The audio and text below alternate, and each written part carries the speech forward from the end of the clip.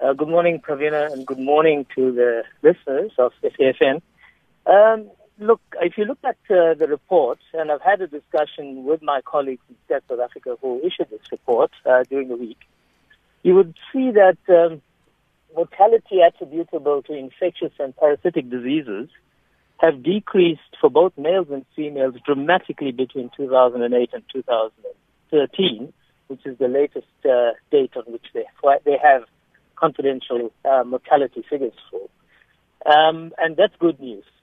However, if you look at the attribution of specific diseases that contribute to infectious and parasitic diseases, you do see an increase in HIV deaths between 2008 and 2013.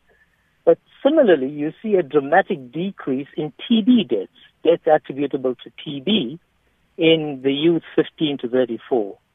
Now, this is unfortunately a reporting bias, and let me explain that.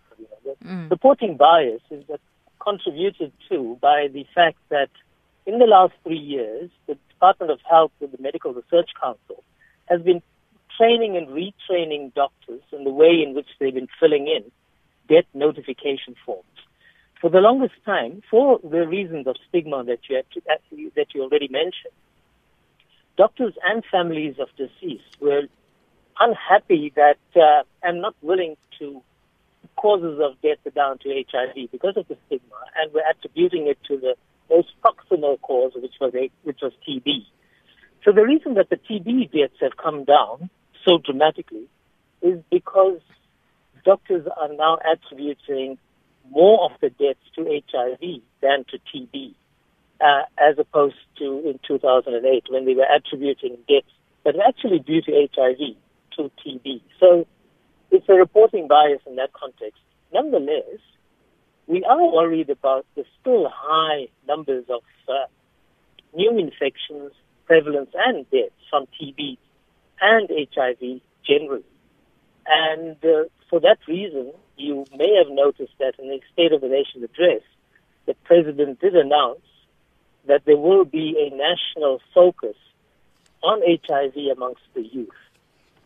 The Department of Health, working under the leadership of the Deputy President's Office, is currently planning a national campaign focusing on HIV transmission amongst the youth, which we are hoping that the Deputy President will formally launch publicly in June, which is Youth Month.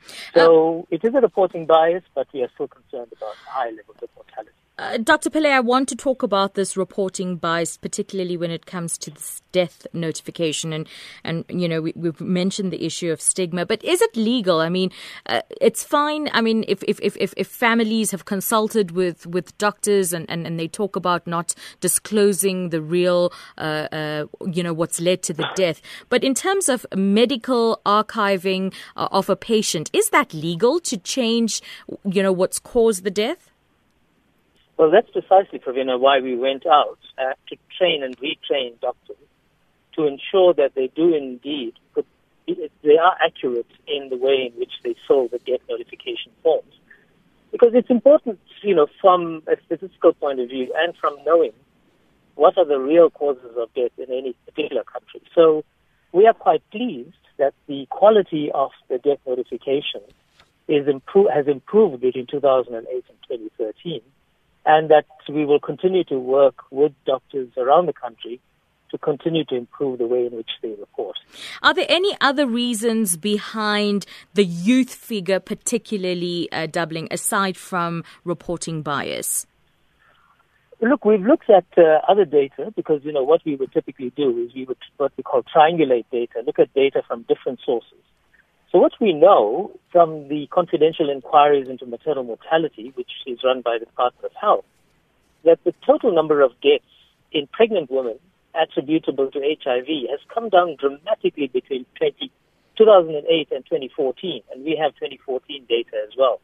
And as you know, most of the people that we are looking at, pregnant women, are in this age category, typically between 18 and 40 years of age.